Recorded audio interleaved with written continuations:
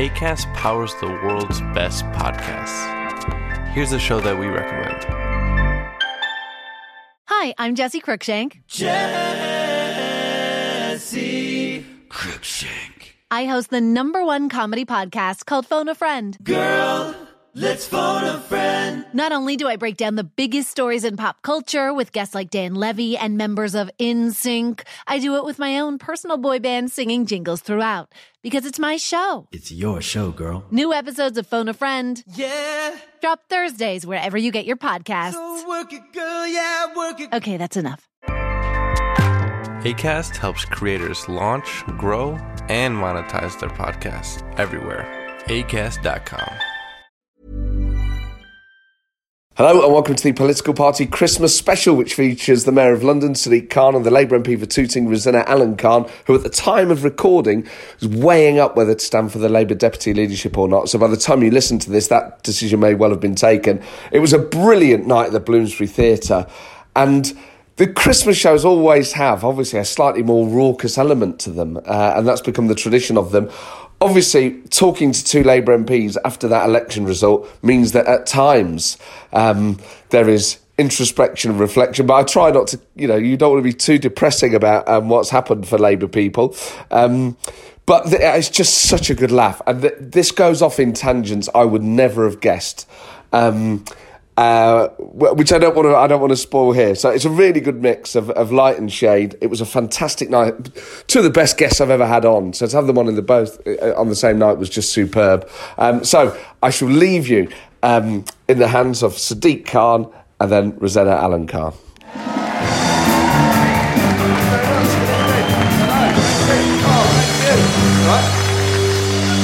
Thank you very much. Thank you. Welcome to the show, ladies and gentlemen. Thank you. Thank you very much for coming.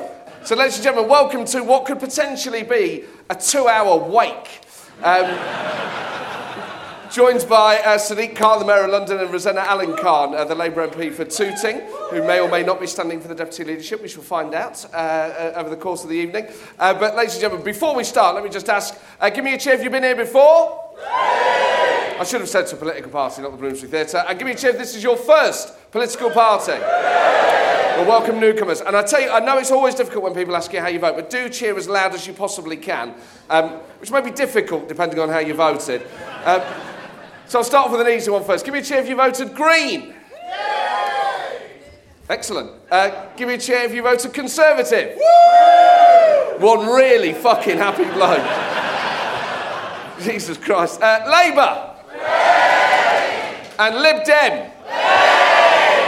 Oh, wow. Well, I'm not sure this is a balanced sample of the UK population. But ladies and gentlemen, first of all, give it up for the wonderful MP4.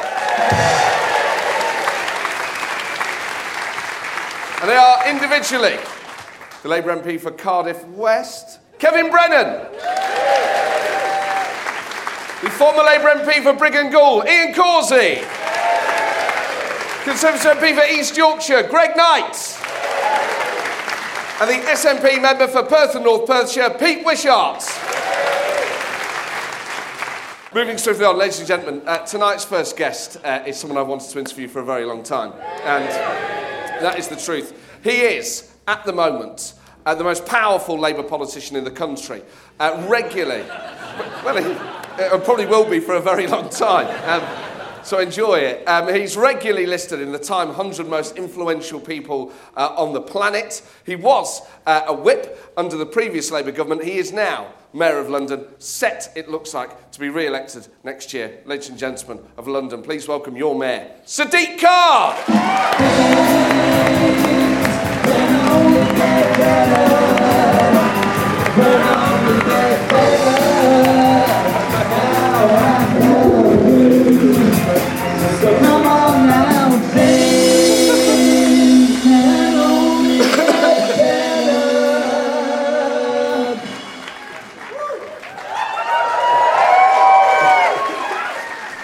Great to have the Khan family here, thank you. Hi, Mum. And that Tory was my father-in-law. This bloke down there. When you hear things can only get better, what does it make you feel? Well, I'm smiling, aren't I? It's Those were the days when our lad. Oh yeah, go on. Actually, I was a bit nervous coming on because the last guest Matt had doing a live podcast was Joe Swinson. And we know how that movie ended. And so I'm here with a bit of trepidation how things went. We are, and these are kind of Lib Dem coloured seats. When she was clearing her office out, I was the first one there. Looked like a yard sale down at Portcullis House. These are a couple of skills wallets, whatever the fuck they are. But anyway, I say that, I voted for him. But anyway. Indeed. That is not making the edit of the podcast, so enjoy that exclusive. Sadiq, one thing you have in common with all of our band members tonight, it isn't just your good looks, it's you all served as whips. Now, whips are seen as the hard men and women of politics. What sort of whip were you? And did you serve with Ian and Kev? Were we winning though then? Yeah. I mean, the way whips are like sort of charm offensive. I was the charm and Kevin was the offensive. So when I was a whip when Gordon Brown was the Prime Minister, and I kid you not, I was the whip for a number of MPs: Diane Abbott, Kate Howie, John McDonnell, and I was the whip for Jeremy Corbyn. And so, you know, I bet none of you have had a flock like that. I mean, well, one time I had the London crowd as well, and whenever I went to the chief whip, I bragged. I said, "I've got a vote with Labour." I used to up the Yorkshire region, and you know what they say: you can always tell a Yorkshireman, but you can't tell a Yorkshireman anything. Jeremy and John were our group. Yes, that's the SNP, yeah. I had Ted Heath and Edwina Curry. That's just a rumour.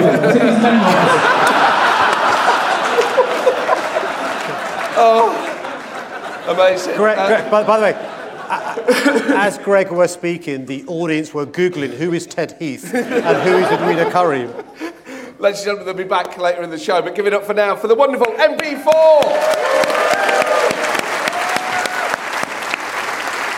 Not a bad house band, are they? Oh, the best house band in the world. It's Christmas, let's pull a cracker. Yeah, let's do it. There you go. Oh, bad techers. I lost that one as well. Well, I'll wear the blue one. Let's do another one so that you win. That's just... I went easy on you, so my joke is, why is everyone so thirsty at the North Pole? No well. I went better than most of my jokes tonight. Okay. Who delivers Christmas presents to dogs? Santa Claus. That's as old as Greg. Sorry, Greg. We should start, actually, Sadiq, by drinking a toast to the defeat of Zach Goldsmith.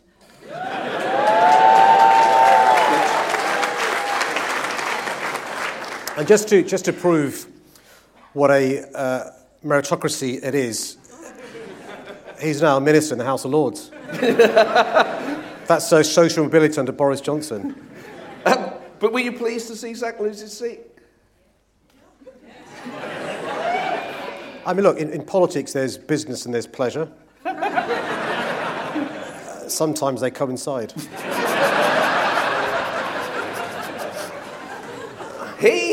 Has he ever spoken to you since that campaign you ran against? Do you know what, on a serious note, put aside the campaign for a second, but I've always believed, whether I used to be a lawyer and I play sports, whether you are a lawyer, whether you play sports, whether you're in politics, you shake hands before, you shake hands afterwards, you're magnanimous in victory and dignified in defeat. And you know, whether it's doing a case, you know, playing a game of football, cricket, or politics. And what did surprise me was after when the results were announced backstage, and on stage and afterwards, he never shook hands. I don't ask for an apology, or you know, and that surprised me because it shows a lack of class. And for somebody who's a billionaire, you know, the one thing I'd have hoped for is class. And I think... and it's disappointing because what people don't realise is during the campaign, when I was first selected the Labour candidate, I genuinely had not just working class kids, I had kids of Asian ethnic origin, kids who have Muslim faith, not only inspired by the campaign, but their parents saying, you know what, my kid's into politics because of you. And as the campaign reached the end and the Islamophobia, the racism was at its height, I had parents saying, you know what, I thought about encouraging my son or daughter or nephew or niece to get involved in politics, but I'm not sure now, because if someone like you who sticks your head above the parapet gets this sort of crap, then I'm not sure I'd encourage them to do so. And that's why it's important for us to win, right? And we did okay. But I just think you should shake hands afterwards. And you've been involved in debates, whether it's whether it's doing Newsnight, whether it's doing whatever program it is. In the green room, you're mates. Yes. You're right. Then you have the argument on the stage, or you argue the case in court, or you play the game on the pitch, and then you shake hands at the end.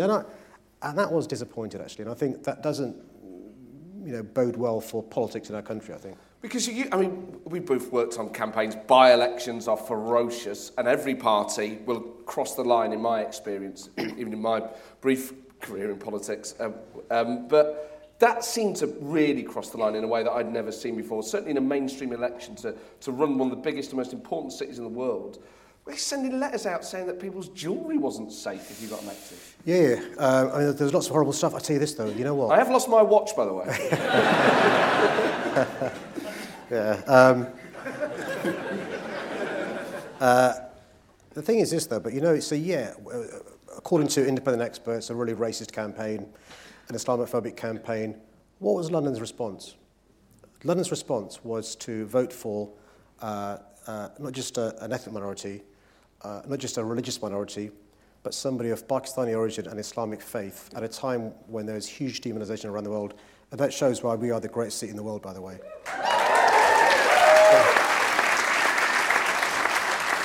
We also voted for someone who nationwide is a political minority, and that was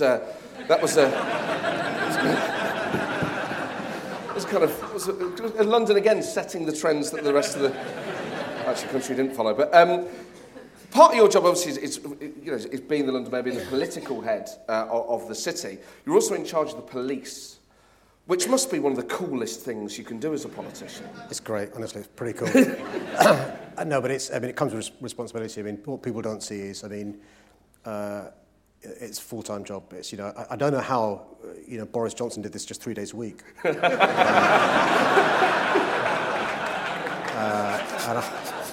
I'm still cleaning up the mess 3.5 years later. I thought a 3-day week was in the Labour manifesto.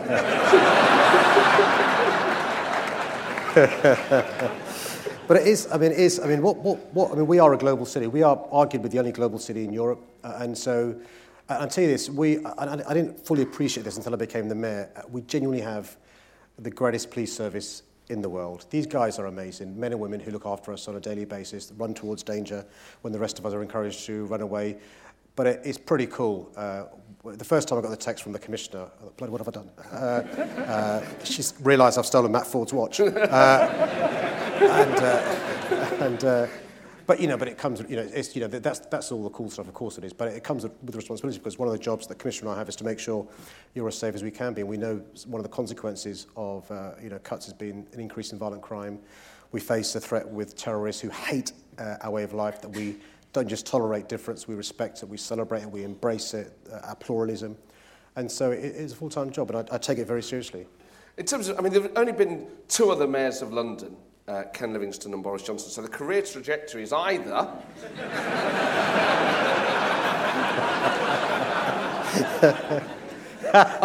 either a mad racist or Boris Johnson. And that joke works either way round. But Matt, as you know, there is a third way. There is indeed. And for you, what does that mean? You're the most powerful Labour politician in the country by a mile. Do you look at the way the Labour Party is going now and think, well, at some point I need to get in there and lead it?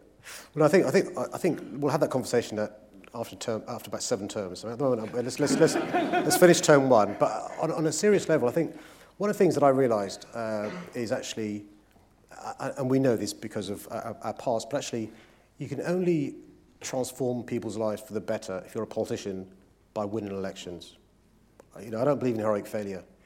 And it was, it was actually a former Labour Prime Minister who said, one day in power is worth more than 5,000 in opposition. And I believe in winning. And so, look, it's really important not to take the election on May the 7th for granted.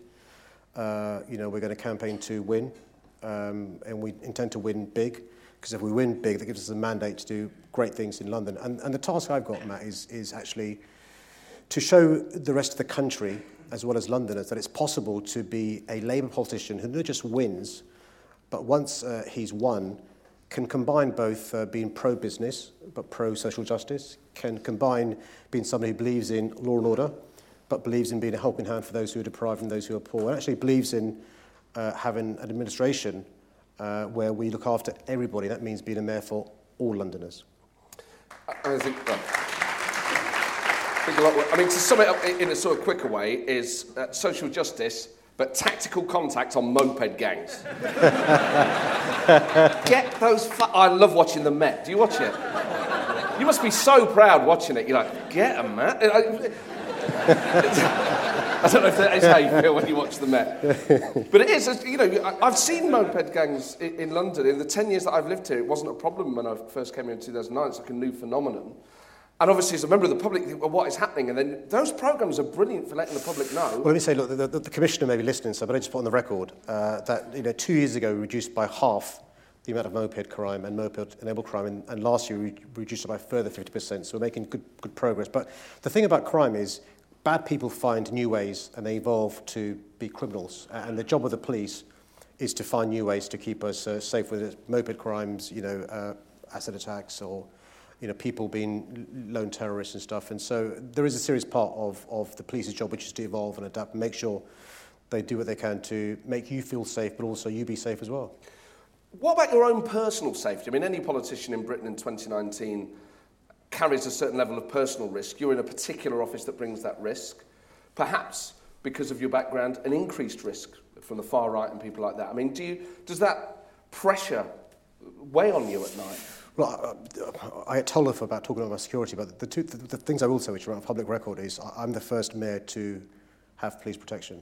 And it is a fact also that the terrorist responsible for the Finsbury Park death had mentioned me in his note, and the terrorist in Christchurch, New Zealand, mentioned me in his rant as well. So, of course, the police take that very seriously, because the police want to make sure all their citizens, including all of you, including me, are as safe as they can be. So they take very seriously their job to make sure that I'm safe. And the key thing for me is to make sure that, within the bounds of reasonableness, I can continue to do what I always do, which is, use the tube, use the bus, walk in the streets, do the things that I like to do and stuff, because what you don't want to do is allow that to change your way of life. And I've read a great story, again, it's in the public domain, I'm not giving away any secrets.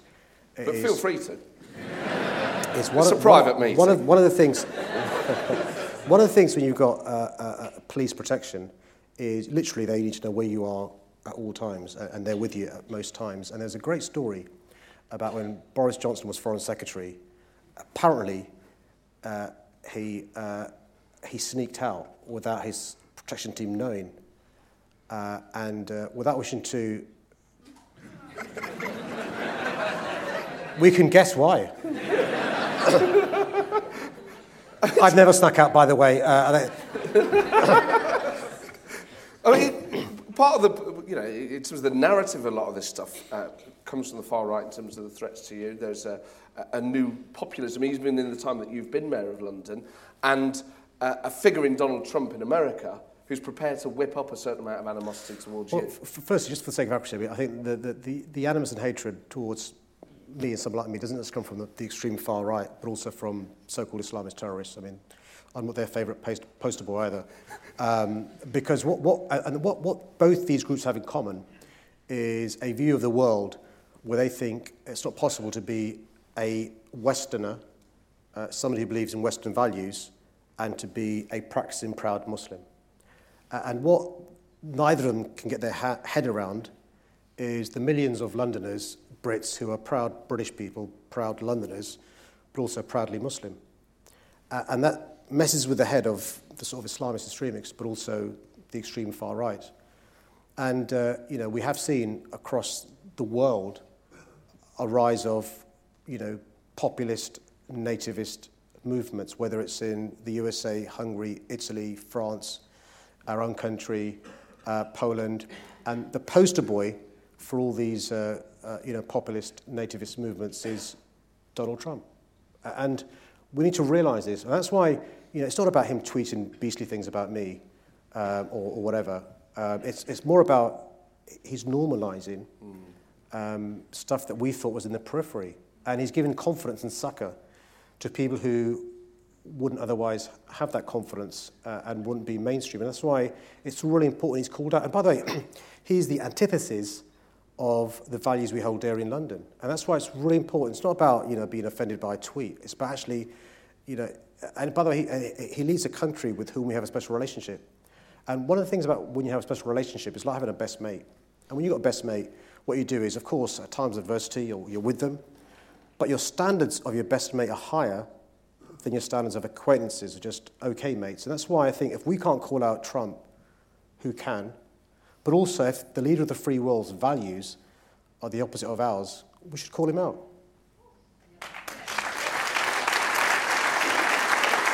So when he tweets about you or to you, do you first find out when you're just on your phone in an idle second and go, oh God, I think that's the real Donald Trump? Or does someone come in and say, Mr. Mayor, I think the president is tweeting about you? There's been a couple that have been really odd. I mean, he's a bit weird, but there's been a couple where... So listen, look, I'm the mayor of the greatest city in the world, and I kid you not, I'm really busy. I mean, I'm really... Honestly, sometimes I don't check my phone for hours. It's a real... and this guy's on his phone nearly all the time. It's just a bit odd. But I normally discover he's tweeted when I get an opinion poll saying my popularity's gone up by 10%. It's Trump tweeted or something. But he's a bit odd. I mean, it's a bit weird, isn't it? I mean, you can imagine. I mean, you've been an advisor for a politician, and I've got advisors. But if you're an advisor to Trump, you must think, oh, we've done a really good day's work today. Time to go to bed. And then you wake up and bloody hell, what's he done? And so but it's he's not a normal politician, is he? Just think carefully about how you engage with him, though. Even though you are in London and he's in America, do you think part of your response is maybe the fact that some people here might be sympathetic to him and you have to calculate that a bit? Or is he someone that you can have a free hit on? Well, it depends. It's not. I don't think you should use City Hall to give a running commentary on what's going on around the world. I spend all my time doing that. So it's a question of when something is done that is an issue for Londoners. I mean, for somebody listening to this podcast, you will now know that Donald Trump's been impeached. But for those in the audience now, there are currently hearings taking place, and we don't know what's going to happen. And so what I won't do in 4.5 hours' time is tweet #Hallelujah, right? or even worse, #Stone Cold Loser. Yeah. That's not cool. Allah Akbar. Yeah. So it's a problem for me that our government gave this man a state visit. It is a problem because this is a guy who is withholding funds from some states that have clinics that allow women to choose what they do with their body. This is a guy that's discriminated against trans people who join the military services. This is a guy that's got a policy that basically bans Muslims from certain countries to come to the USA. This is a guy that separates parents from their children on the Mexican border. This is a guy that thinks all Mexicans are rapists. This is a guy who doesn't respect women and talks in a denigrating way about women. So you're damn right I'm going to call him out.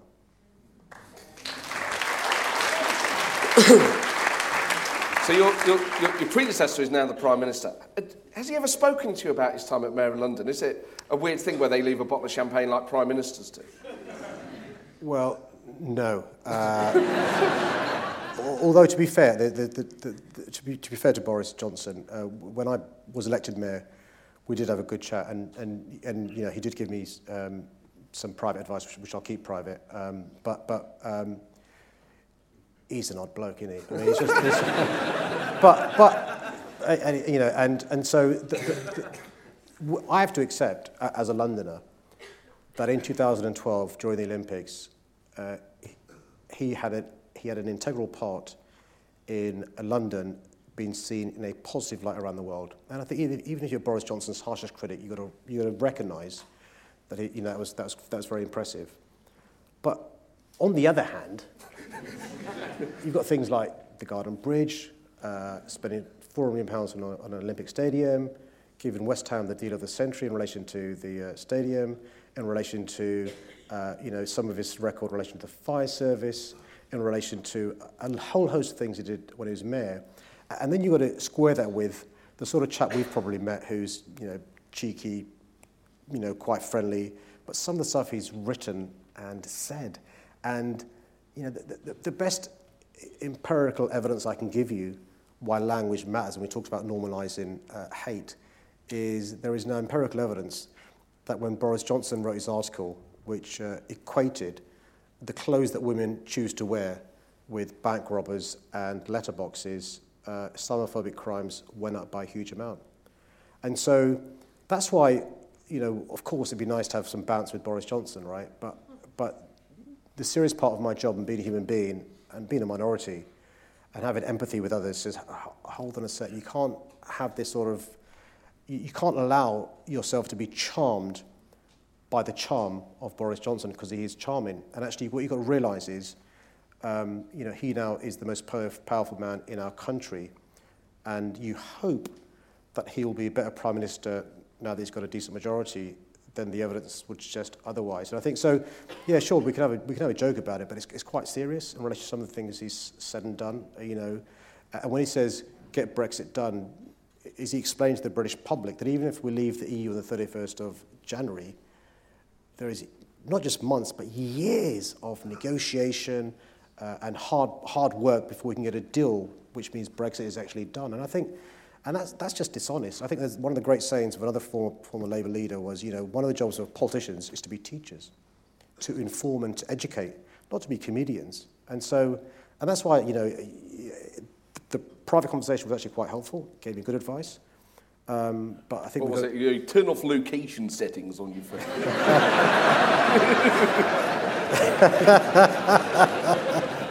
Go into settings. Come on. I'm afraid I've not benefited from one-to-one tuition on how to use. But was it good advice? Was it helped? It was good advice. Yeah. And was it practical? Was it general? It was good advice. It sounds. It's like a sort of gangster's code. There's a kind of. There's a handshake. There's an omerta, yeah. I say handshake because you might think, because of Ken Livingstone, we have a different form of greeting, but it's not. It's a handshake. Since he's become Prime Minister, the Mayor of London and the Prime Minister are the two most powerful people in the country, really. Do you have to work practically with him now? Yeah, so there's two things. Again, the serious point for a second. So David Cameron, Theresa May, Boris Johnson. By the way, if you think Boris Johnson's odd, Theresa May, jeez. I mean, so you've got to have a working relationship, particularly, for example, if there's a terror attack or issues around Cobra and stuff, and to give credit to Boris Johnson, Theresa May, and David Cameron, that side is very professional. You park all the political stuff and you actually work really well together. And again, it's an example to other places around the world where they have knockabout stuff and play politics with security. We don't do that with terrorism. Other stuff, it's important to meet with the Prime Minister when it comes to lobbying for things. I've not actually met Boris Johnson since he's become Prime Minister. Had a brief chat, but not a proper meeting. I did with Theresa May and with David Cameron. And those meetings are important. Similarly, I'd meet with the Chancellor and other parts of the government because you've got to put across London's case, and you meet regularly ministers in government, in the cabinet and stuff, and that's an important part of the job. And so on those occasions, you can have the knockabout stuff in the public domain, but then you've got to do business behind closed doors. It's really important. But it's not a formal thing where the Prime Minister meets the Mayor of London, say, once a month? No. I mean, there's no formal arrangement like that, no. And just in terms of security issues, I mean, was there part of you that was relieved when Jeremy Corbyn lost? No. I think one of the things, again, on a serious note, is when you get a top job, whether it's Mayor of London or Prime Minister, I know you're surrounded by good advice. And personally, as the mayor for the last 3.5 years, I think I've grown not just as a person, but as a politician and as a leader. And there's two things that happen when you become a leader: you grow, or you shrink. And I think, genuinely, had Jeremy Corbyn become Prime Minister, I would hope the good advice he would receive on security matters would mean that he'd grow as a leader and would be a Prime Minister who understands the importance of security. That's a parallel universe. So, but yeah, we're not going to. But in terms of Labour and the conversation that's happening now, some people in the party, like yourself, seem to have a very clear view that Labour was on the wrong course and that's why they lost. Others seem to be trying to spin the numbers like Richard Burgon does, that actually, Sadiq, I thought we had a very good night. Sounds like it was about something else. But when you see Labour politicians like that on telly saying things like that, I mean, do you feel that they devalue the movement? Well, look, there are 5 stages of grief. And the first one's denial. And you can't get to the other stages. I think the third one's opposition. And look, and the reason why it's so serious is because us losing the election is not about Jeremy Corbyn losing his job as leader or MPs losing their jobs or our staff. That's heartbreaking as it is. Great MPs lost their job. Great candidates didn't win.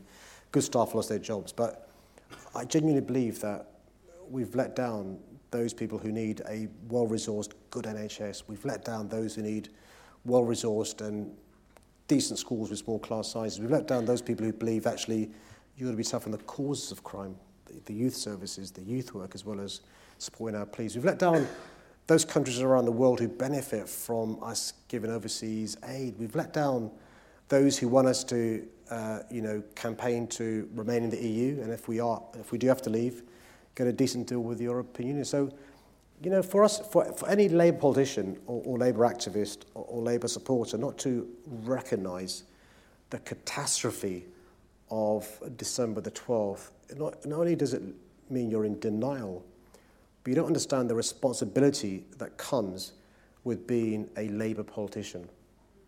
And if you look in our Constitution, what our Constitution says is, and I'm paraphrasing, is to earn the trust of the people to govern. Clause 1. To govern, right? To govern, right? And so whether you are a Labour activist that wants to stand for council or for the London Assembly or to be the mayor or to be a member of Parliament, your mission is to win, because if you win, you can govern and transform people's lives for the better. And I don't see how you can move on and win unless you accept you lost. And by the way, as somebody who used to be a lawyer, the idea of me saying to a client when we'd lost, "But don't worry, mate, we won the argument." I mean, can you imagine? Can you imagine?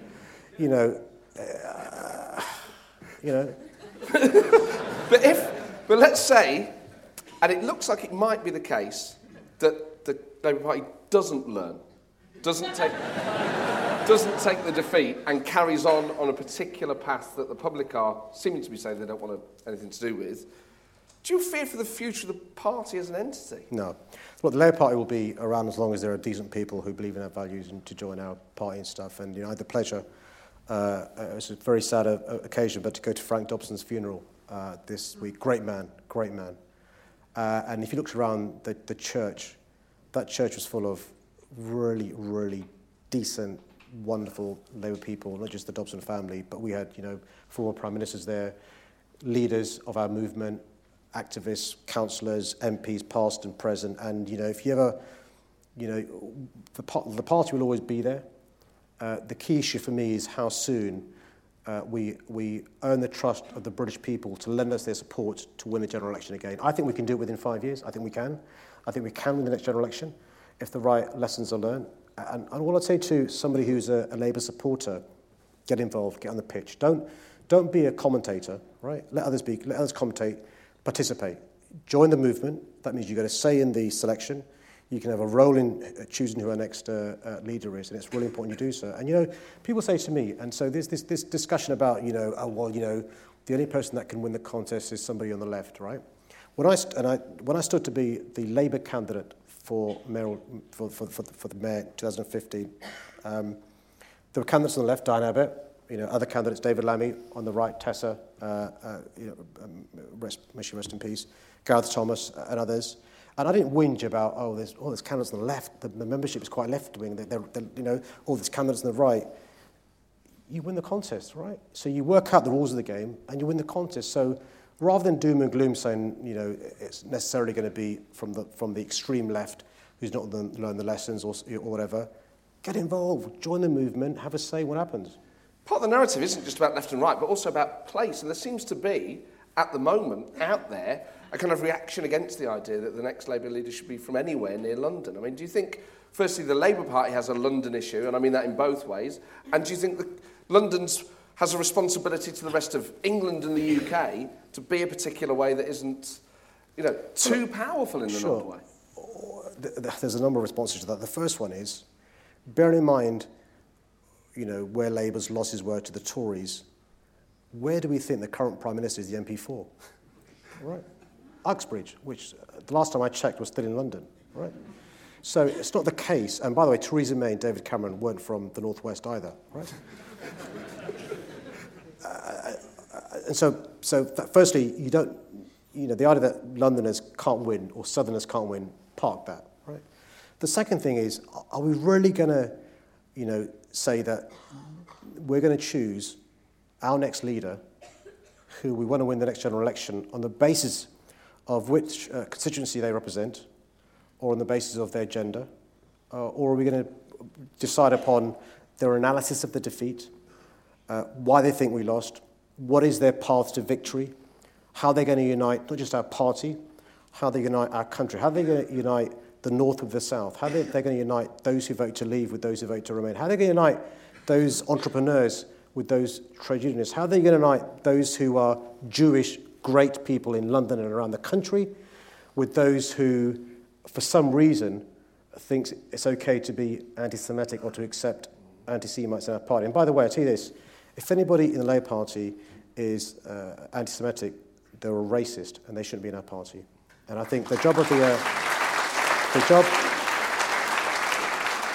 the next leader is not just to talk in those nice woolly words and platitudes, but actually to demonstrate that the Jewish community can trust him or her as well. So this idea about you've got to be an MP from this particular seat or whatever, I think won't wash. And I think, by the way, the Labour membership are far smarter than that, and they should see through that. In terms of London's relationship to the rest of the country, regardless of party politics, do you think, well, look, if Scotland goes independent, maybe London can have some extra powers or something, or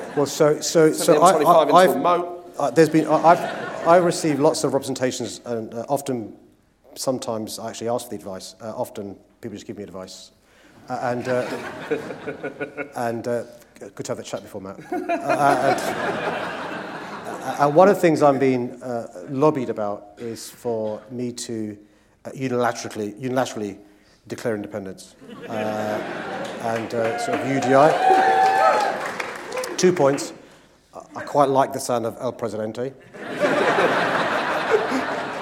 And I was speaking to Pete, who's a SNP Member of Parliament, and one of the things we could do is build a flyover from London to Scotland and just exclude... But no, I'm only joking. That was one of Boris's ideas, wasn't it? Is that what the advice was? Yeah, build a bloody bridge. I read something about you recently that I didn't know. That you tried a bit of stand-up comedy. I was pretty good, Mr. Ford. Well, we have an audience. There's only one way to find out. There's a good one I know you ask. Oh, he's not bad, by the way. Has anybody seen his show? Not this one. Has anybody seen Matt Ford's show? Yeah. There's 4 people there. Mr. Ford, Miss Ford. Anyway, so I went to Frank's funeral this week, and his son Tom, he's got 3 children, Joe, Sally, and Tom. Tom told a great story. It's a true story, which is Frank Dobson. The MP before Frank was a woman called Lena Yeager, and she was campaigning. By the way, the thing about Frank is he would tell the same joke 7,000 times. So I've heard this joke at least 20 times from Frank Dobson. Nothing wrong with that, mate. Back here in May. So Lena was campaigning in a tower block, and she knocked on somebody's door, and the woman answered the door, and it was during the 50s or 60s, and Lena was talking to the voter about the concern the Labour Party had about the Germans rearming, big concern during the time. And the resident said, that's interesting, did you come up to my flat using the lift? And she said, I did. Did you smell what was in the lift? She goes, yeah, I did. She goes, that's piss. And she said, oh, right. She says, what are you going to do about the piss in the lift? And Lena said, well, look, I'm not really sure that's what MPs do. And the woman said, if you can't sort out the piss in the lift, what makes you think I think you can sort out German rearmament? By the way, that is funny, but relevant to the Labour Party in 2019. Well, she should have said, when asked what you can do about the piss in the lift, say, I'm going to stop pissing in the lift. It's caught short. But Matt, for those who haven't seen his show, he's pretty good. I saw you in Edinburgh, and That's you right, were great. But the funny thing was, I was there. The show was all right, but I tried to squeeze in a lot. And so after your show, I went to Frank Skinner's. He was really funny. No. So I got to, because in between shows, and what I like to do is let you know I'm coming and stuff, right? To stop you roasting me. So I get to Frank's show, and I'm a bit late, and I go in. Do you know Frank Skinner? Oh, God, yeah, he's a good friend of mine, yeah. So I get to his show, and I'm up. I'm about 7 minutes late, but it's not started yet. I think, great. So I go in, sit down, Sadiq's with my wife, we sit down, but it's great, it's not started yet. Frank Skinner comes on, and he goes, hello, Edinburgh, and they go berserk. A bit like you did, but there was a lot better response when he says it. Hello, Edinburgh, he goes, yeah. And they go, yeah. And Frank Skinner goes, we have with us tonight the Mayor of London. They go, yeah. And he goes, I'm sorry we're 10 minutes late. Silence. It's because of the Mayor of London. Silence. We couldn't find a booster seat for him. and then he spent an hour roasting me. And can I say, when I did a bit of stand-up, I never roasted anybody. Do you don't roast people? No, I'm one of those friendly comedians. You did a couple of people who went to the loo. You gave them a hard time. Oh, but you never know whether they need a piss or they hate the Jews. So you have to be on that straight away. Otherwise, it encourages more people in either direction, which, is bad. But, I mean, being roasted by Frank Skinner is pretty tough. He's one of the best comedians. He's good, but he's good, though. But he does it with class, Matt. I mean, come on. What do you say? I've got Sadiq Khan here. He's a bit late. I mean, earlier when you said as a politician you either shrink or you grow, I thought, well, you've got a lot more to go.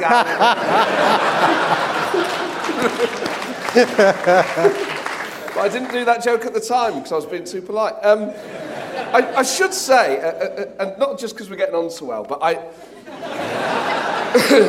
you see politicians on telly give off a certain aura. I, for so long, thought this. When you're on telly, you look so good, I can almost smell the aftershave. Now, I would say, and I don't know if I'm right, Davidoff Cool Water. D&G 1. Ooh, lovely. Very modern. Again, this may sound like an odd question, but you always look immaculate on telly. I mean, Bond-level British charm. How often do you get your hair cut? So I get my hair cut every 3 weeks by the same chap who's been cutting it for the last 25 years, a guy called Paul. Because you always look fantastic on telly, and not every politician takes that care. I mean, but do you shave every morning? Except weekends, yeah. But I guess, I don't know where this is actually going. It was more that there are very few politicians who look as cool as you, and is that something you're aware of? I mean, when we met in Edinburgh, I should say, we met backstage, and you look great in a suit, but you look great in a Harrington jacket. You got a kind of slightly mod thing going on, a bit of attitude. I was like, this guy's got like 3 or 4 different looks. Well, look, but my claim to fame is in 2016. David Baddiel was having a show. He's quite funny as well, actually. Also very funny. And I was in GQ's top 50 best dressed men in the UK. I was 47, mind you. I'll take that. I mean, that's a half compliment, isn't it? Yeah. I was head of Tiny Temper. No. But you changed your hair, didn't you? You used to have a bushier hair and you sort of go... Crikey. Is my procession team listening to this? No, but... Because one of the things that drives me mad, and I always think it's slightly the Corbyn thing, it's also the Boris thing, is I think politicians should look presentable. I think you should. It's an important job. You should present yourself well. It's a really interesting discussion about Matt stalking me and being a bit weird. But I think we should... look, you know, I don't talk about this much, but my dad was a bus driver.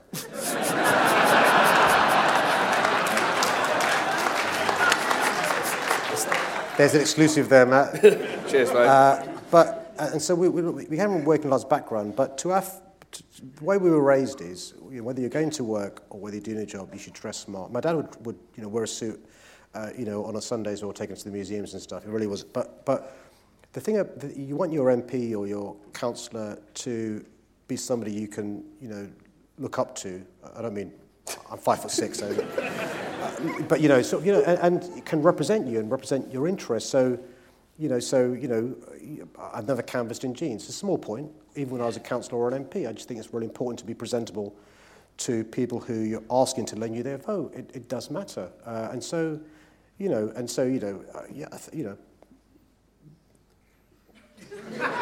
make an effort now. Yeah, well, you've got sort of natural resources to work with, haven't you? You're quite a naturally handsome guy. I think so. I think as far as politicians go, definitely. Like, that's very kind, darling. I mean, there are. That did go further than I expected as a discussion. We've got time for a couple of quick questions from the audience, so let's have the house lights up. We've got a couple of roving mics. Indicate really clearly, and we'll get a microphone over to you. Okay, you've said that there's a climate emergency, and it was in the news just this morning that air pollution is causing serious problems with health. Why don't you do something bold? Why don't you do something like ban non-electric vehicles in central? Why not ban non-electric vehicles in... Okay, the question about air quality, and by the way, can I make a joke before I get to the serious point, which is throughout Frank Skinner's show, serious point, he coughed the whole way through, complaining about the air quality in London. And we're in Edinburgh. But the serious point is, you're right, we face a climate emergency. We have a health crisis caused by the poor quality air. So every year in London, there are thousands of premature deaths directly attributable to the poor quality air. There are many adults, including me, who suffer poor health because of the bad quality air, from asthma to dementia to heart disease to cancer. And there are children with permanently stunted lungs because of the poor quality air. That's one of the reasons why I've introduced the world's first ultra-low emission zone this April, the world's first. And what it's led to already in a few months is a reduction in nitrogen dioxide, a reduction in carbon emissions, and also a reduction in particulate matters. We also have stopped buying double-decker diesel buses. We now have the largest number of electric double-decker buses in the world, and a large number of single-decker buses as well. And I could go on in relation to the progress we're making, rapid charging points, ride taxi electric, no more diesel taxis being allowed. I'm not allowed by law to ban certain types of vehicle, but what some cities have done is say in 2025 or 2030, we'll stop diesel vehicles coming into central London. I'm not willing to wait to 2025 or 2030. I'm taking action now. King's College have done some analysis on my policies and the policies of the previous mayor. They've said, following the policies of the Conservatives, it would take 193 years to bring our air within lawful limits. Following my policies, it will take 6 years. Good, clear, comprehensive answer. And time for one more question if someone wants to clearly indicate, and then... Up. Yes. Oh, yes, right at the back. The Yeah, cheap go on. seats. The one who had two arms up. Yes, you, yeah. There's a sister as well. Yeah. Right, so listen to this very carefully. It's extremely serious. Sadiq Khan, you and your Chancellor, you're always talking about your working class roots. Well, I'm very, very concerned about the poorest in this city. That's a lot of old age pensioners are extremely poor. Now, we hear about the MPs, they get London waiting. Most employers in the civil service, they pay London waiting. The minimum wage for the poorest workers throughout the country is just over £8 an hour, but in London, the minimum wage is over £10 an hour. Now, I strongly believe, I'm a pensioner myself, you should get London waiting. That's a good question. Thank you very much. London waiting on the pension and on benefits and things? Sure, so there's a number of issues. One is increasing, I think the point you're making in a short way is you want to lobby the government to increase the state pension, recognising that the cost of living in London is greater than the cost of living elsewhere. Yes. Right.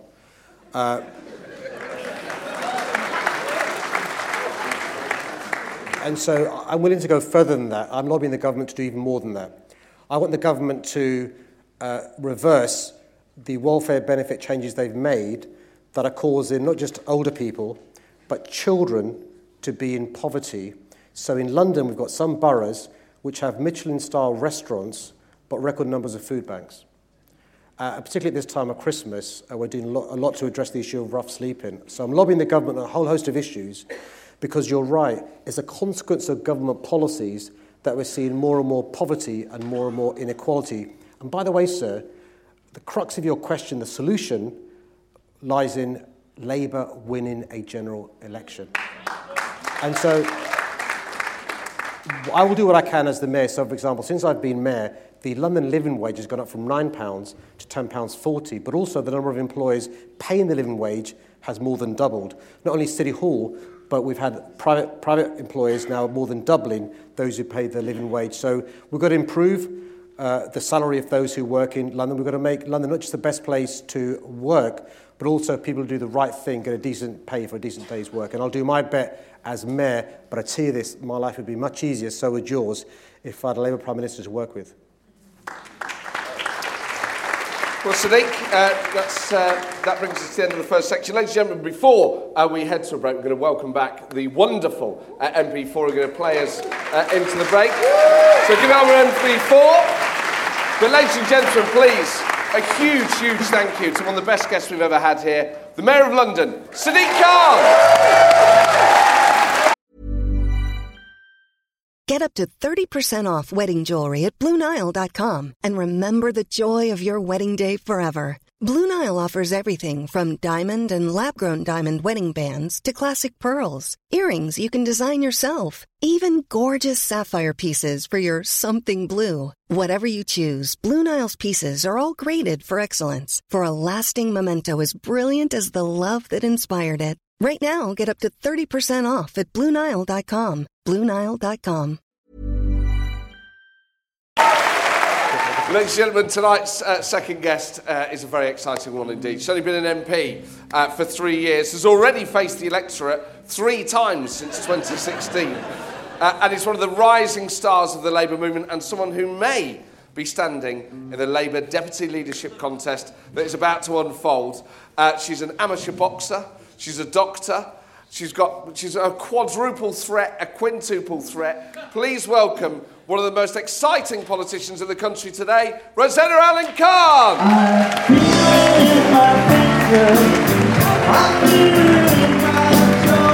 Thank you.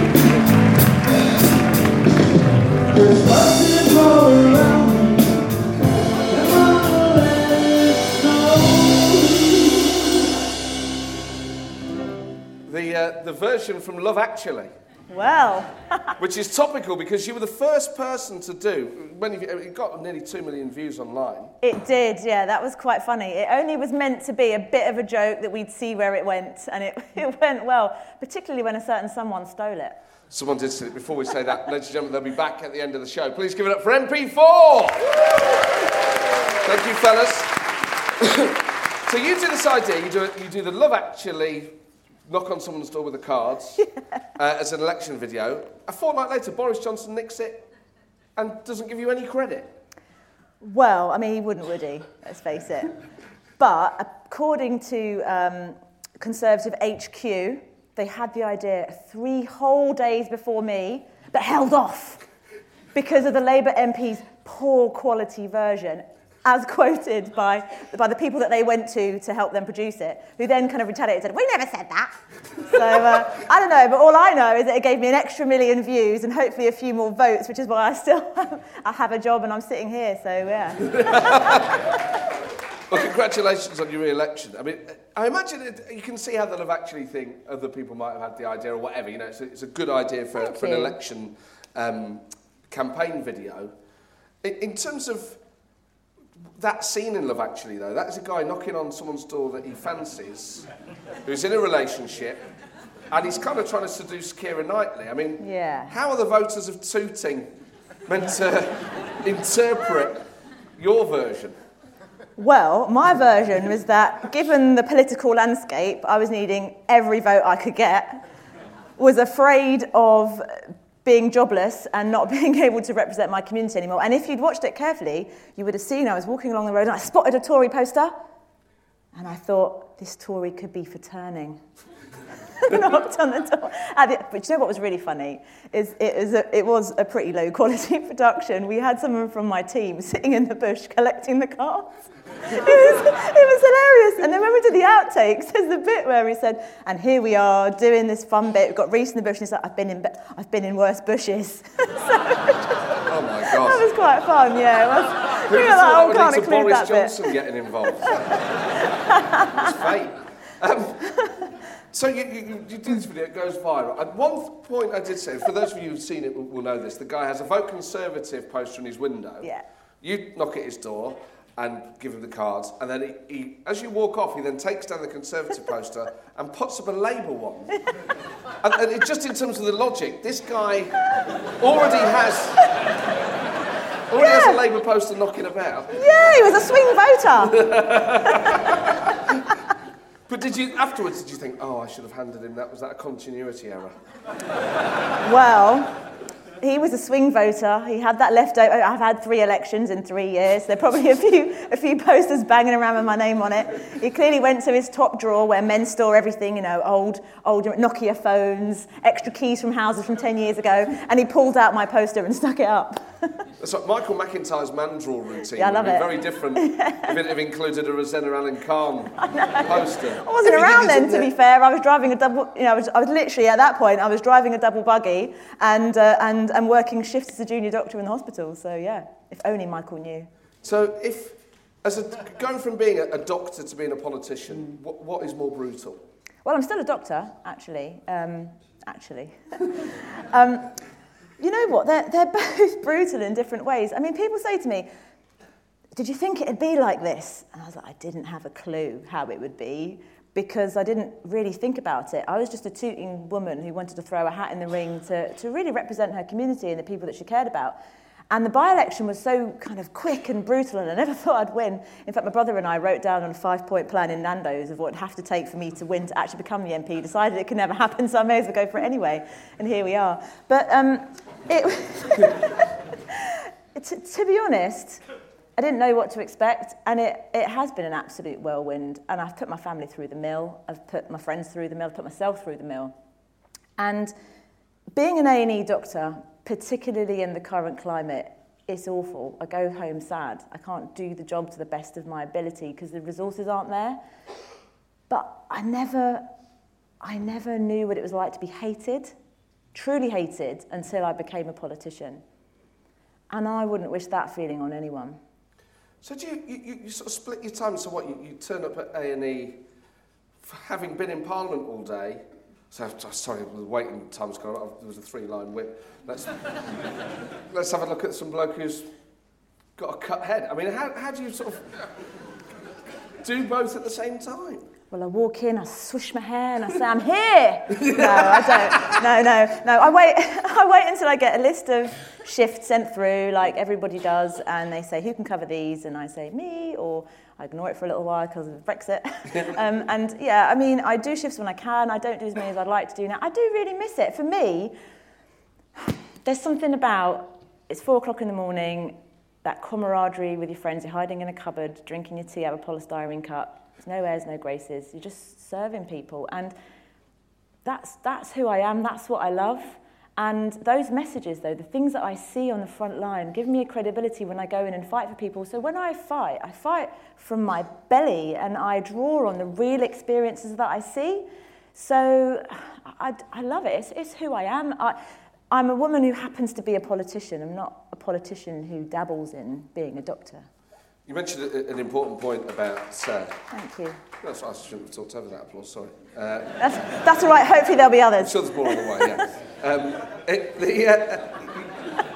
You mentioned a very good point about you and your brother, planning your manifesto. The most important thing was that you did it in Nando's. Nando's. So, what is your Nando's order? All right, do you want to know? Yeah. Right, so I don't like when they changed the menu and added in to the chicken pitta, they added in the sunblush tomatoes and the lettuce. Right. I didn't know what to do with that. I didn't know what to do with that information. I cannot believe... Right, so firstly, I have double chicken pitta. Well, you're just hard. Yeah. But so the salad, and people will know this, the salad they put in that pitta used to have coriander in it. Yes, it did. It had flavour. Shaved carrot. It had flavour. There was something going on in there that was special. Lovely. It was special. And now it's a sunblush tomato and a cucumber with the middle chopped out. Stop starting a cucumber. It's a fucking nightmare. Yeah. And go with the sauce. Do you do cheese and pineapple? No. What? No, God no. Is that? But that's the thing. I sometimes add avocado if I've had a good month. It's not brunch, love. It's not brunch. It's not brunch. It's Nando's. No, I'm a traditionalist. In Nando's. Nando's. Yeah, Nando's. Chicken pitta. Yes. I used to be lemon and herb, but that's just a bit naff. Yes. So I go medium now. Okay. Right? I don't go hot because I don't want too long on the toilet. So I go medium. That's the only reason I do it. You've got to think these things through. It depends where you're going after Nando's. Are you going home or are you going on a night out? Yeah. So I go medium, chicken pitta, cheese and pineapple. I always have peri chips and coleslaw. I often think I'm going to go in there, I'm going to order a salad, I'm going to do it. Today is my healthy day in Nando's. And then I get there and I thought, it's not Nando's without peri chips. And then I get the mayo and dip it in. Yes, the Peronaise. Peronaise. Ooh. So I go double chicken pitta, hot sauce, garlic sauce on the side. Oh! And I have macho peas with sweet potato mash, and I'll lash. And then, but occasionally, if I'm hungover, I'll have peri fries instead of sweet potato mash. Sweet potato mash. What is up with you? It feels. It's Nando's. It's Nando's. But it feels like the healthy. It feels like if I'm double chicken. You make yourself feel better, don't you? Yeah. Yeah, and I quite like it. Good then. The Good. texture. Yeah. But then the peri fries is kind of like one of the big. Yes.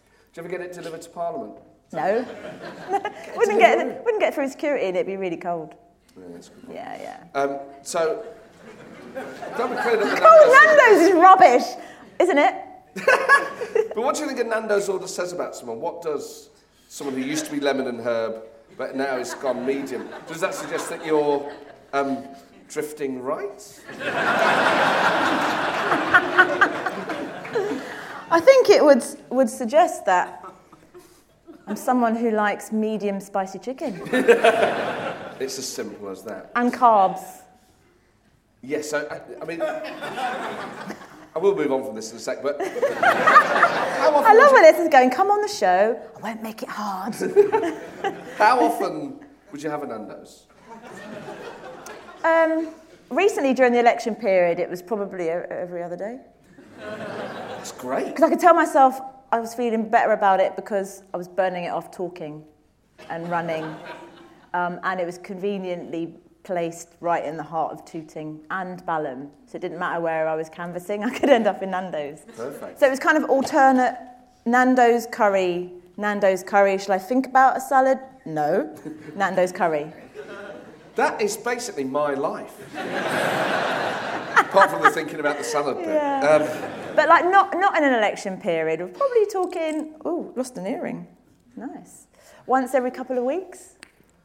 Because the reason I sort of go down, not just because I really do like talking about Nando's, is obviously restaurants have a special place in Labour history. There was the Lock Fine deal between Gordon Brown and John Prescott. There was the Granita deal between Gordon Brown and Tony Blair. In your career trajectory, do you think, on the way to Downing Street, will there be a Nando's deal? And who will be the politician you're doing a deal with? Well, I love the fact that you're suggesting a trajectory to Downing Street. But I think there'd be... Oh, this is a toughie. God, this is a complicated one. I think they'd have to... Sorry? Lisa Nando. Lisa Nando. Oh, my God.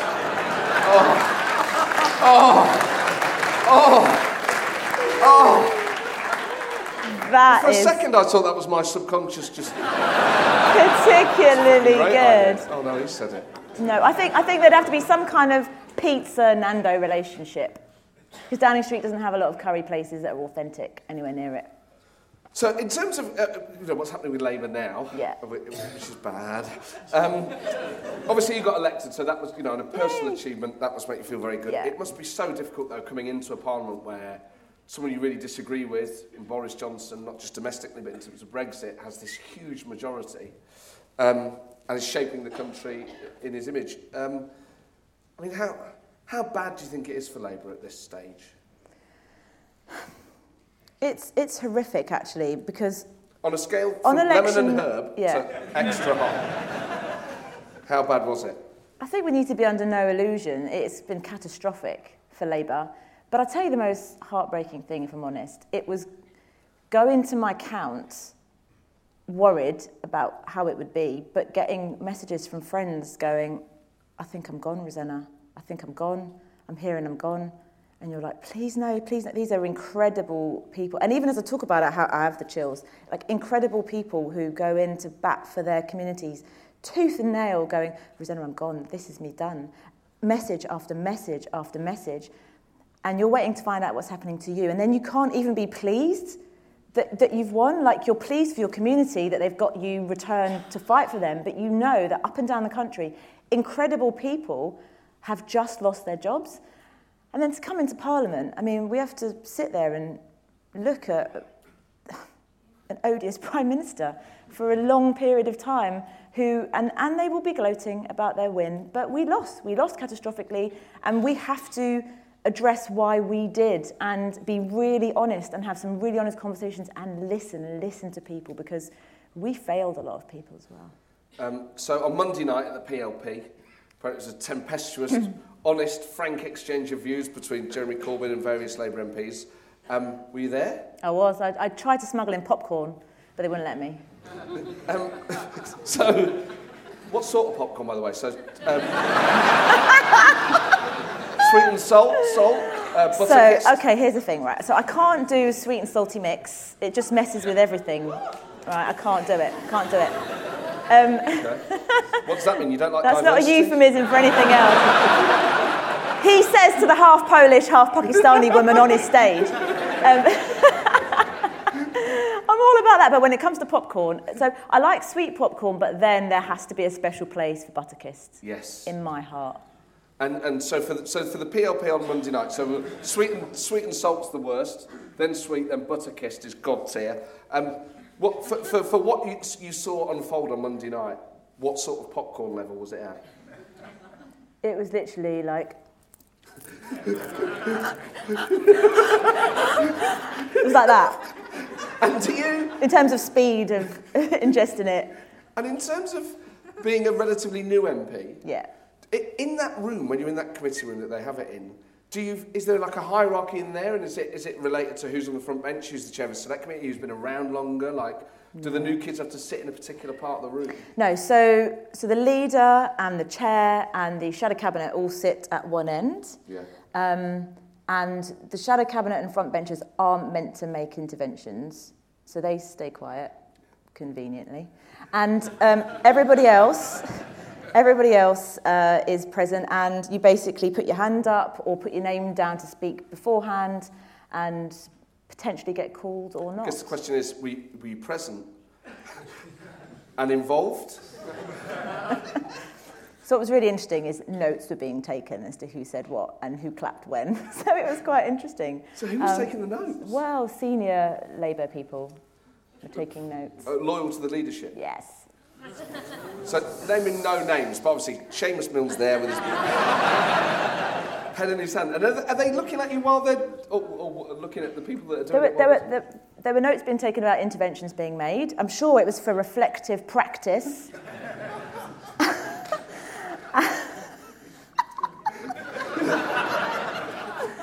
And then there were some new MPs making very positive interventions that were contradictory to very upset MPs who were expressing slightly more negative feedback. And notes are being taken. And so you didn't know if you were allowed to clap then, or should you clap then, or does that mean, what does that mean? And yeah, it was just very interesting. But I went and sat close to colleagues that I knew had something to say, and I wanted to be there to support them. So was the mood sort of electric? Was it rebellious? Was it rowdy? Was there sort of two sides, or was it just periodic smatterings of applause? There was a lot of upset people. There were many upset people, many people who were deeply upset about losing colleagues, the like of which I spoke about, and were sort of on their behalf saying, why has no one contacted them yet? What are we going to learn from this? There is nothing to celebrate. We need to do X, Y, Z in order to rebuild. There was a lot of that and a lot of finger pointing and commentating about the leadership and what went wrong. And cause one of the reports I read was that, I can't remember who it was now, but I think it might have been Ian Lavery or someone like that, basically got laughed at for suggesting that there should be a period of reflection. I've cursed in my brain that I can remember Nando's orders but not important political details. But was it Burgeon or Lavery, I think, said something slightly ridiculous? Probably hard to narrow it I down. don't think Richard Burgeon spoke. I think there generally was a little bit of exasperation at the level of accountability coming from one end of the room. That's basically what I remember from the 2 hours. And when Jeremy Corbyn sat there and people are saying, look, we've lost these good colleagues, we're worse off than we were before, this historic defeat, does he smile? Does he speak? How does he take it? No, he looked upset and he listened. He did, to be fair. Really what happens is he makes an address, then everybody makes their interventions, and then he responds at the end of all of the interventions. And was his response adequate, do you think? I think it... Pregnant pauses, that's no sign. I think he had a lot that he needed to address, and I don't think at that point anything he would have really said would have met with much satisfaction from the majority of the room. So Labour is at a crossroads yet again now. You've been touted as a potential deputy leadership candidate. Well, if you believe Twitter yesterday, apparently yes. Well, I did believe Twitter yesterday. Someone tweeted, and yeah. But is it something you're thinking about? Well, look, I'm actually flattered that somebody even mentioned me for such a role, and Sadiq Khan was my predecessor, and he says his mum said I'm the best MP that they've ever had in Tooting, so that would be one vote. That would be one vote. But if I'm really honest, I'm not a career politician, and I'm a girl from Tooting who was told wouldn't amount to anything because I was poor, from a single parent background, non-white, and that going to medical school wasn't something for girls like me, and I should know my place, really, and understand where that was. And it was the Labour Party and the change and reform that made it possible for that Tooting girl to go to Cambridge and read medicine. And so that is the party that I love. That is the party that I want to rebuild again. And do I think I could be part of that process? I'd love to be part of that process. Of course I would. But as anybody can tell you that's ever run in any kind of contest like that, it comes, it's a very serious decision to take. And I'm in the process of taking that decision. I have 2 young children and a family, and, but if I could play some part in rebuilding the party that I love so that other people like me can benefit in the way that I have, and, well, yes.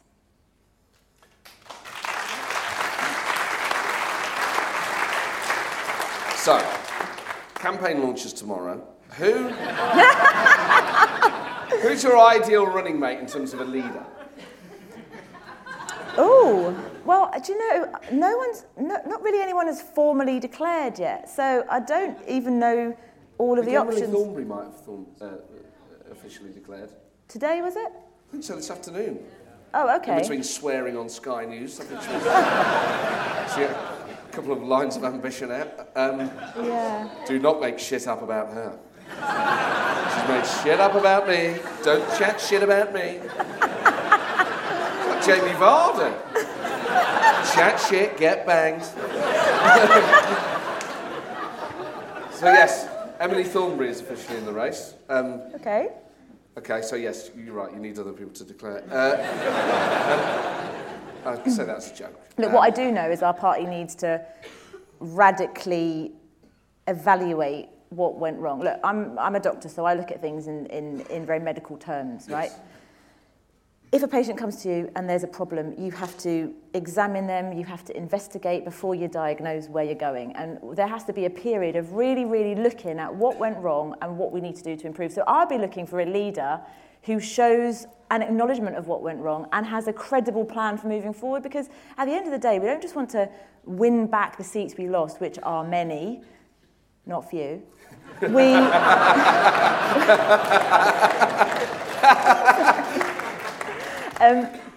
have to go into places that we've lost completely, that are really important to us, like Scotland, Wales. They have to be as important as anywhere else. And, you know, we've really let a lot of people down.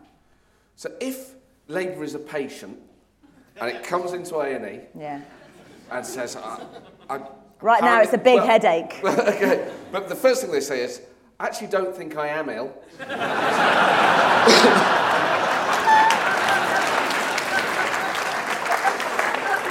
Everyone's telling me I am, so could you just give me the once-over? How bad a physical state would the Labour Party as a patient be? Probably be requiring a full-body CT scan. Okay, so possible brain transplant? It would be a pioneering, probably easier than turning the Labour Party round from the point it's at. But I mean, you'd need a sort of surgery, you think? Potentially. Transfusions? Potentially. Sort of. I mean, I'd have to examine it thoroughly, the patient, and but seriously, we have to pick ourselves up by our bootstraps. So in terms of blood type, you probably want some... O negative. Maybe some TB positive. Probably with a small section of the population. Not many people have that type. Well, I am a trauma and A&E doctor, so I am the woman to sort of pick apart the bleeding body and put it back together again. I mean, it's that in itself, even without the career in politics, that line of work is an incredible line of work to go into and master, not only to help people, but in terms of your personal expertise. I mean, the sights you must see would make most people very squeamish. Yeah, I mean, for me, I'm very used to it, and I went into that specialty wanting to do that specialty, and because I wanted to devote my career to humanitarian work, and I knew that specialty could take me to do that. I also had a real commitment to my community and very, very interested in issues of knife crime and violent crime. So again, I knew that was really good for me to do. So I'm very used to it, but I think keeping cool under pressure, which is very important currently in the Labour Party, is something that serves me in good stead from that role, and crying quietly in the toilet and trying not to be seen. So you mentioned humanitarian work. You do a lot of work abroad as a doctor. Yeah, loads.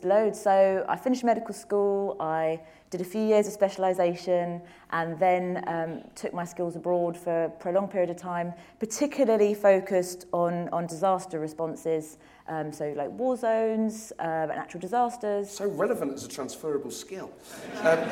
Particularly currently, you know. Yeah. But you must have had some phenomenal experiences doing that. Incredible experience. I mean, experiences that can make you very depressed. Again, a transferable skill. Yeah. But also, like, a serious moment. Oh, God, okay. Serious moment.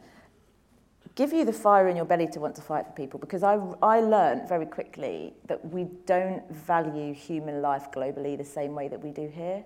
And for me, that was, like, when it came to being in Nando's and making the 5-point plan and why am I even doing this, why I'm even thinking about it, I have a baby and a 1.5-year-old at home, like, I'm a nutter. I thought, well, why am I doing it? I'm doing it because these stories need to be told. And so, for me, the stories of human suffering that I've seen are incredible, but also I've seen the very best of humanity. Like, one example being when I was in a refugee camp and I was sleeping in a hospital, and I was the only doctor that had chosen to sleep on site, and there were cockroaches and ants in my bed and everything, and I was fine, I didn't mind. But then a really poor person from the refugee camp came to me and said, "You can't sleep like this, come and share the bed with my daughter." So I slept in the bed with his daughter for a month because they didn't want to see me sleeping with the cockroaches and the ants. I mean, that is humanity beyond anything we can understand. And things like that are incredible. And also, you also have some funny experiences. I mean, they do say that you're not really an aid worker unless you've got yourself a funky disease at some point. And I can report I am funky disease positive. I was in Kenya and living in the village with a family, and you're not supposed to avoid, you're supposed to avoid the water, as everybody knows, pretty standard practice. So I spent the first 2 days being excellent. I'm brushing my teeth with mineral water that I bought in the city. I'm really good. I'm saying no thank you to the cups of tea. By the end of it, you realise you're just offending everyone. You may as well drink the water and hope for the best. Except, bad move. So what happened was, towards the end of my trip, started not to feel that well. And then when I got back to the base city where I was, I said, "Listen, I think I got a little spot of little something going on, a little infection." They said, "Oh, we think you probably have amoeba, some live parasites in there." So no, it's not an option. There are no live parasites in here. I'm just not quite well. They said, "Right, do a sample." So I'm in this clinic. Everybody's waiting to use the loo. I couldn't get off the loo for 4 days. But then when I used to do a sample, I've got stage fright. I'm like, "Just a minute, coming." Finally, did what I needed to do. Went to the lab. Is this enough? And then I went back down, sat in there, and the guy was so proud. He goes, "I knew it. I was right. You are full of them, live parasites and cysts." I was like, well. Congratulations. I don't know what you want me to say. Your Doctor of the Year, you called it. And he goes, "Yes, they're hiding in there." And I'm like, well, all right. So about a month of medication and got those bad boys out. But yeah. So what was the disease called? Amoebic dysentery. Yeah. Don't Google it. It's not fun. Oh my God! Yeah, not a fun time. No wonder you have it lemon and herb at Nando's. Yeah, I'm telling you.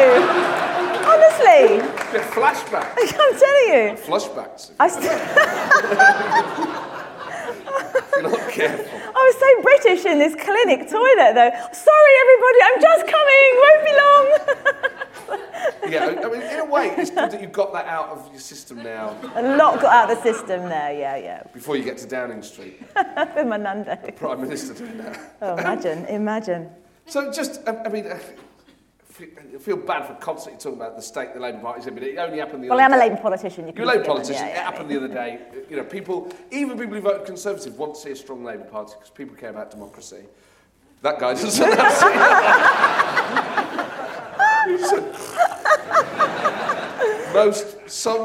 The occasional person who voted Conservative. For a functioning democracy, we want our governments to be held to account. Yeah, of course. And we're talking in generalities. I mean, do you think the Labour Party explicitly needs to move back to the centre ground? Needs to be more patriotic? Needs to be stronger on crime and defence and things like that?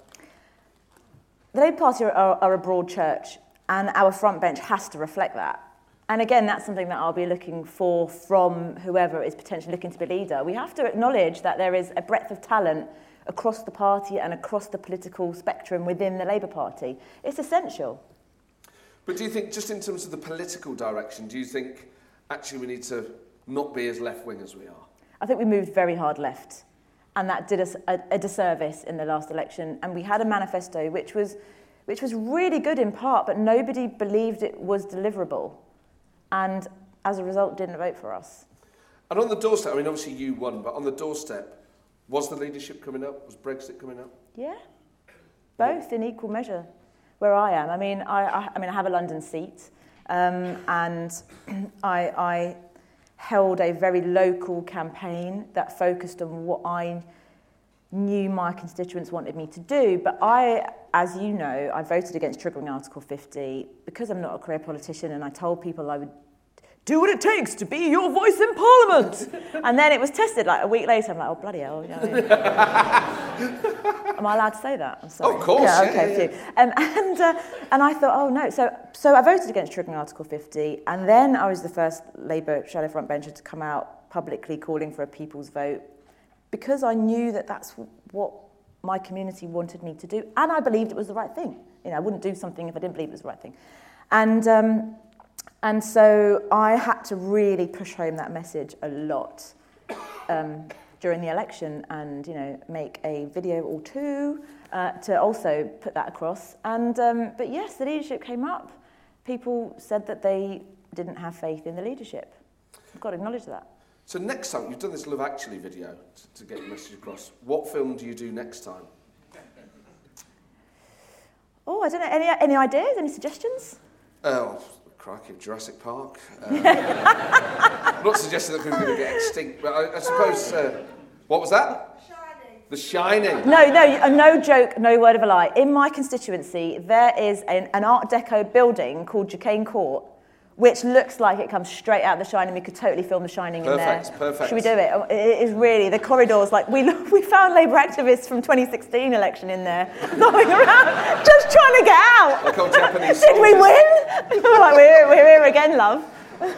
Oh, Matt, so the sort of two weird twins could be the Miliband brothers. Do you want to make me have no friends ever again?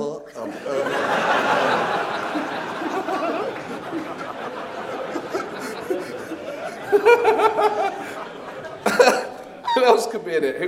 Would you be Jack Nicholson, or Work and No Play makes Rosanna a dull girl? I could never be dull, so that wouldn't work for me. Yeah, I'm trying to think of the other characters in it. I can't think of... Yeah, John McDonnell could use it. Here's Johnny McDonnell. But that's maybe next on The Shining. Yeah. Please do that. The Shining? Yeah. Okay. I think a horror one would be funnier for people. I mean, I'm not sure it'll help you get re-elected. What ended the stratospheric rise of Rosena Allin-Khan? The Shining in Duquesne Court. Yeah, she's still there. Poured a load of lamb's blood around an old hotel. She went mad. But I suppose there are two things at the moment for Labour politicians. One is the immediate fate of the party and the direction of it, but then also there's the personal as well. I mean, politics is a volatile place. You're a young and new MP, but does part of you think you've got this ambition and drive, you've got the fire in your belly, you've got unique life experience that so few politicians will ever have? Thank you. Do you think, actually, the deputy leadership might be one step, but is there part of you that thinks being, not just leader of the Labour Party, but being Prime Minister is something you could do? I don't think that far ahead. I know that I want to be part of fixing the Labour Party from where we are now with energy, enthusiasm, whatever role that took, whether it were to be in a position that meant I could have some influence, whether it be on the front bench, whether it be as a backbench. I just want to heal our party because I really genuinely care about the values. And when I was growing up, life was really, really tough. And I promised myself that if I ever made it out the other side, I wanted to devote my life to helping other people come through it as well. And those are Labour values for me. And it's the Labour Party that gave me my opportunities, and I need to do everything I can, in whatever capacity that is, to give other people that hope again. And maybe to look at me and say, gosh, you know, if she can do it, I can do it, because she's just this regular girl from a, single parent background, had a really tough life, failed her A-levels, went to Cambridge, because of the Labour Party, maybe I can do it too.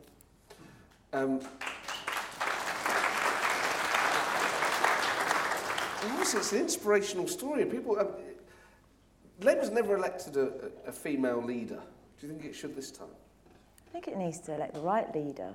It's got to be the right leader. It can't just elect people for tokenism. I'm not saying that electing a female would be tokenistic per se, but we have to elect the person that is going to do the best job for the Labour Party, for the people that we serve, and for our country. But is there part of you, I think it's insane the Labour Party's never had a female leader. As a woman in politics, there must be part of you that thinks, it'd be nice if the next one was a woman.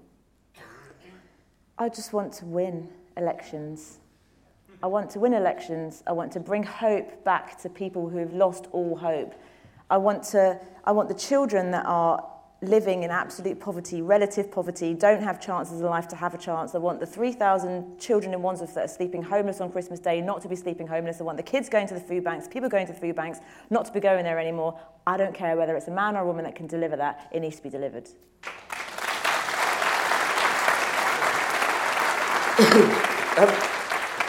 You have a remarkable family backstory as well, not just your own personal life, but your mum was a Polish pop star. Yeah. What sort of stuff did she sing? So she was in a Polish girl band that was the equivalent of the Spice Girls at the time. And yeah, trust me. But it meant she could say absolutely nothing to me when I was that teenage girl that wanted to go out in a short skirt. So I'm like, I've seen your photos, I've seen your videos, your skirts were, there's nothing to the imagination. You can say nothing to me, Mum. No, but it was really good because it was really weird because as a child, going to Poland, people still recognise her and stuff, but she gave it all up for love. She gave it all up to move here to be with my dad. And that was the right decision? Well, she obviously says to me, Rosena, I wouldn't change anything because it meant having you. And I go, all right, Mum, enough of the fluffy stuff. What do you want?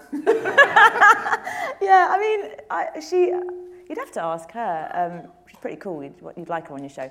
But I don't believe she has any regrets. But did she, I don't know. So what era was it? What was it, 90s? 70s. 90s, woo. That makes me very young. Well, in the 70s, yeah, 70s. She was in the 70s. Well, like the band, so the band had different people come and go. Yeah, like the Commodores. And so I think the band started in the late 60s, but she was in the 70s. And then she, moved to England in the mid-70s. And pop, sort of ABBA type stuff? It was, some of the songs are hilarious.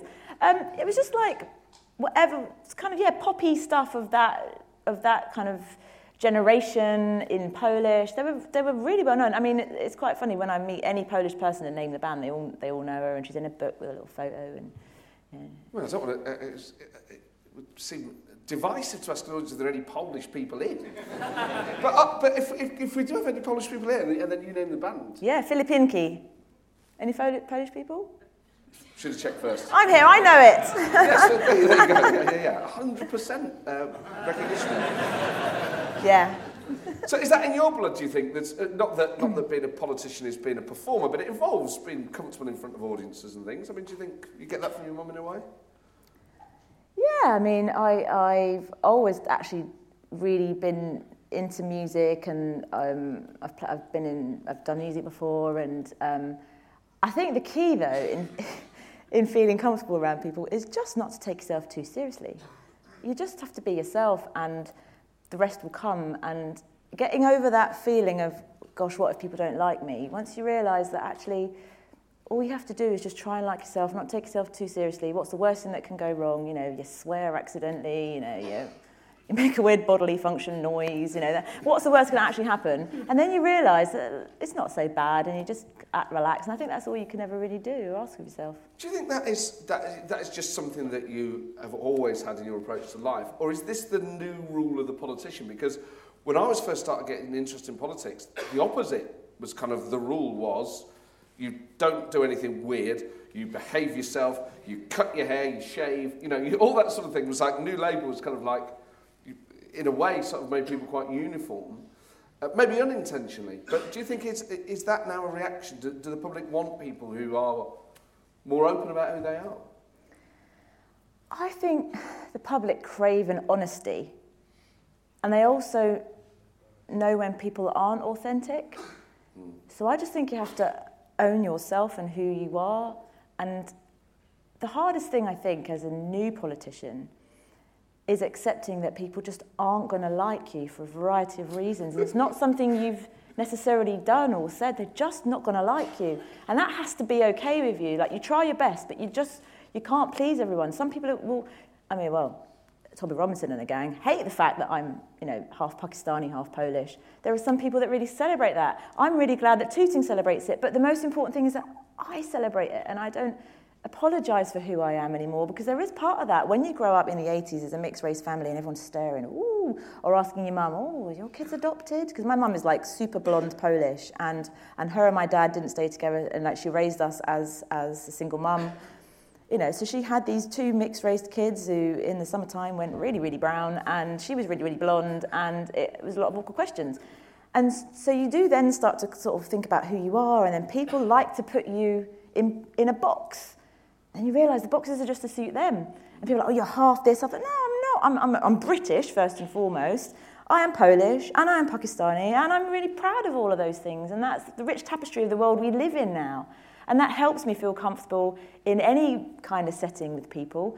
But also, people say, if I'm English, I'm so boring. No, you're not. You're exotic in every other country other than England. And it's just about owning who you are and just accepting yourself. And that's what I say when I go and speak in schools. Politicians always have to go into schools, don't they? And be your best self. And I think it's just, I love it when I go to a prize giving. And I see, like a girl wearing like a pink fur jacket or something crazy, and I think, oh my gosh, she's 17 or 16. I hope that doesn't get knocked out of her. And I always make reference to the people in the audience who have done something a bit different or dressed a bit different, or I always celebrate it and just say, just hold on to who you are, because who you are has to be all right to you. And if someone doesn't like it, sod 'em. Oh man.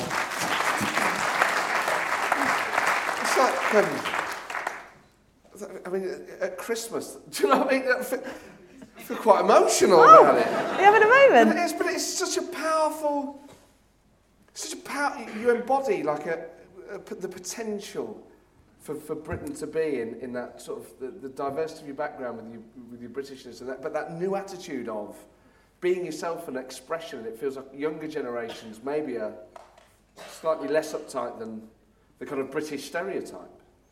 What is a British stereotype anymore? We all have a cup of tea, don't we? We all have a cup of tea, whether you worship in a synagogue, whether you worship in a mosque, whether you don't worship anywhere. We all have a cup of tea. We all have a natter about the football. Us women love a little moan about men. We all love, we used to love EastEnders, not so much anymore. We all, we go to Nan, we do stuff like, that's all part of being British, isn't it? And there are people who like certain very traditional things about being British, but that's okay too. If someone wants to smoke a pipe, wear a Barber jacket and put their feet in front of the fire, that's good too. If they like it, let them have it. Yeah, I mean, I like I've always wanted to smoke a pipe. I love the smell of pipe tobacco, but I also do love watching EastEnders and nattering about men, which is a sign of progress in itself. Exactly. No, but I always say, and I really mean it, like, people need to be free to love who they want to love, be who they want to be, make their choices and own them, and not be vilified for feeling how they want to feel, and being accepted for exactly who they are. And the big message is that we're so often made to pick ourselves apart. That, in A&E. Yeah. That the real lesson is, if we start to like ourselves more and accept ourselves more, then there's really a path to better cohesion, because then you're very comfortable around anybody else. They're not threatening you, because you know who you are, they know who they are, and you like each other. I can't... You need to be Prime Minister. Oh my God, you can't tell me you don't want it when you can talk... oh my God. This is more inspirational than anything I heard in that general election. Oh, that's nice. But it's true. It's true. It's just not that we need reminding people in this room, but there are so many inspirational politicians out there who can emotionally connect with people, and for some reason, the parties aren't choosing those people to lead them. And that is immensely frustrating, because Parliament is with this immense reservoir of talent, including yourself. But how often do we hear you in a prominent position? Well, I'm here now, aren't I? That's a good point. But do you know what I mean? The parties don't seem to accept that these are the politicians like yourself that we want. I don't know. I guess I haven't thought about that, because I don't think about it. These are just my musings. I don't ever think about, does somebody else think they're good? Or this is just genuinely how I feel. So I don't think how I feel is special because it's me. I suppose what I'm getting at is are political parties ready to think like that? Do they think like that? Or, Boris Johnson and Jeremy Corbyn didn't speak to the public in the way that you've just spoken to us here. Do political parties want to reward those sorts of philosophies, do you think? I have to believe that they do. I have to believe that the Labour Party does. Otherwise, there's no hope. And I think sometimes people come from the best of places with the best of intentions and think they know how people think and feel. But actually they do that without asking them. So they say that person wants this and that person wants that, but they don't really know because they've not lived it and they've not really asked the right people.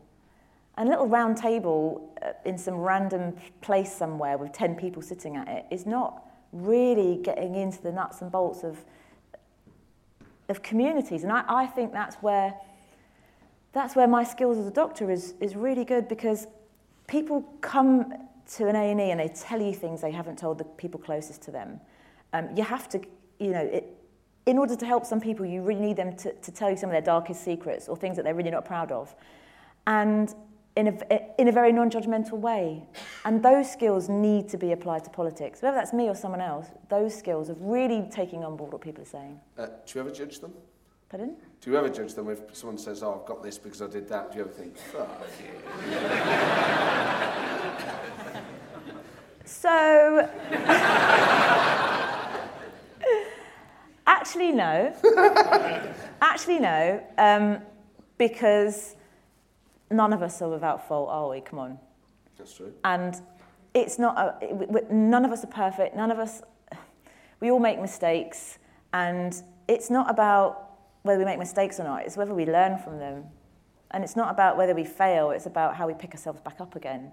So when someone comes and they honour you with that private bit of information, that's actually a real honour to get that bit of information from someone. You're like, oh my goodness, does your mum know? Does your wife know? You just... Yeah. You keep slipping and falling on these things. Believe me, I work in A&E. It's, and hunt the tampon is a real thing.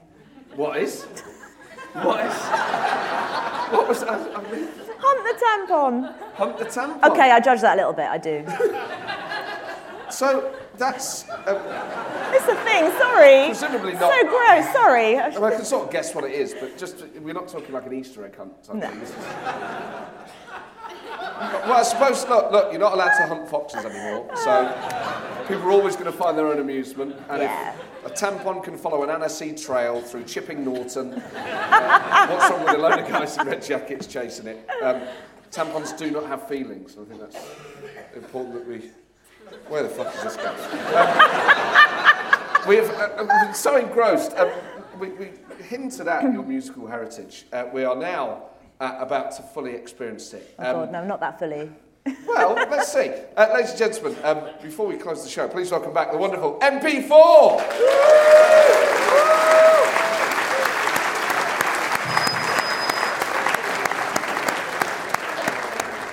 And joined by Rosena Allin-Khan, singing, I'll go on bass. You know me, Mike. What song is it? Oh, it's going to be Merry Christmas, everyone.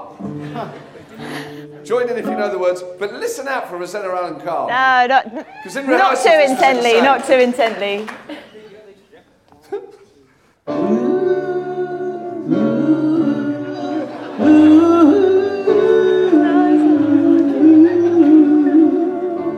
Snow is falling all around me.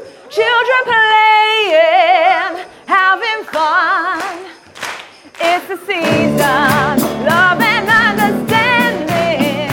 Merry Christmas, everyone. Well, there you go, Sadiq Khan and Rosena Allin-Khan. What a brilliant night. And MP4 were absolutely superb as well. And it was brilliant to see Pete, Kev and Greg re-elected.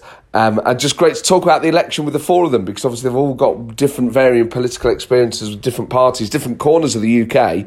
And getting their analysis was fantastic. But just what a special night overall. Thank you to everyone who came.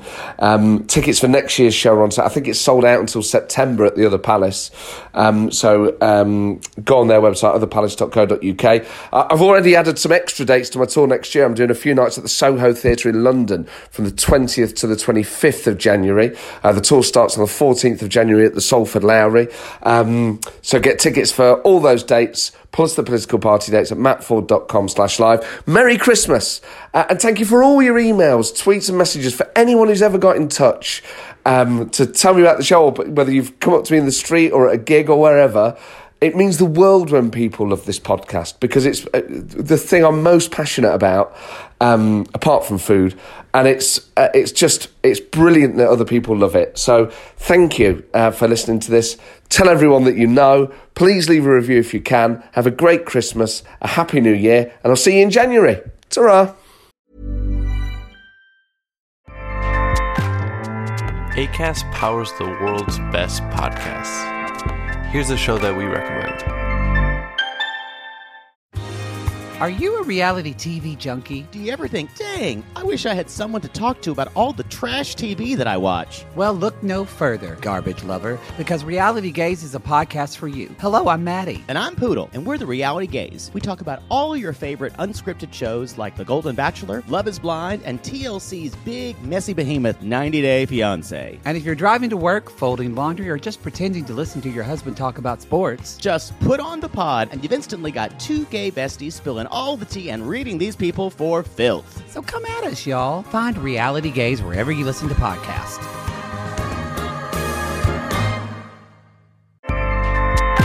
Acast helps creators launch, grow, and monetize their podcasts everywhere.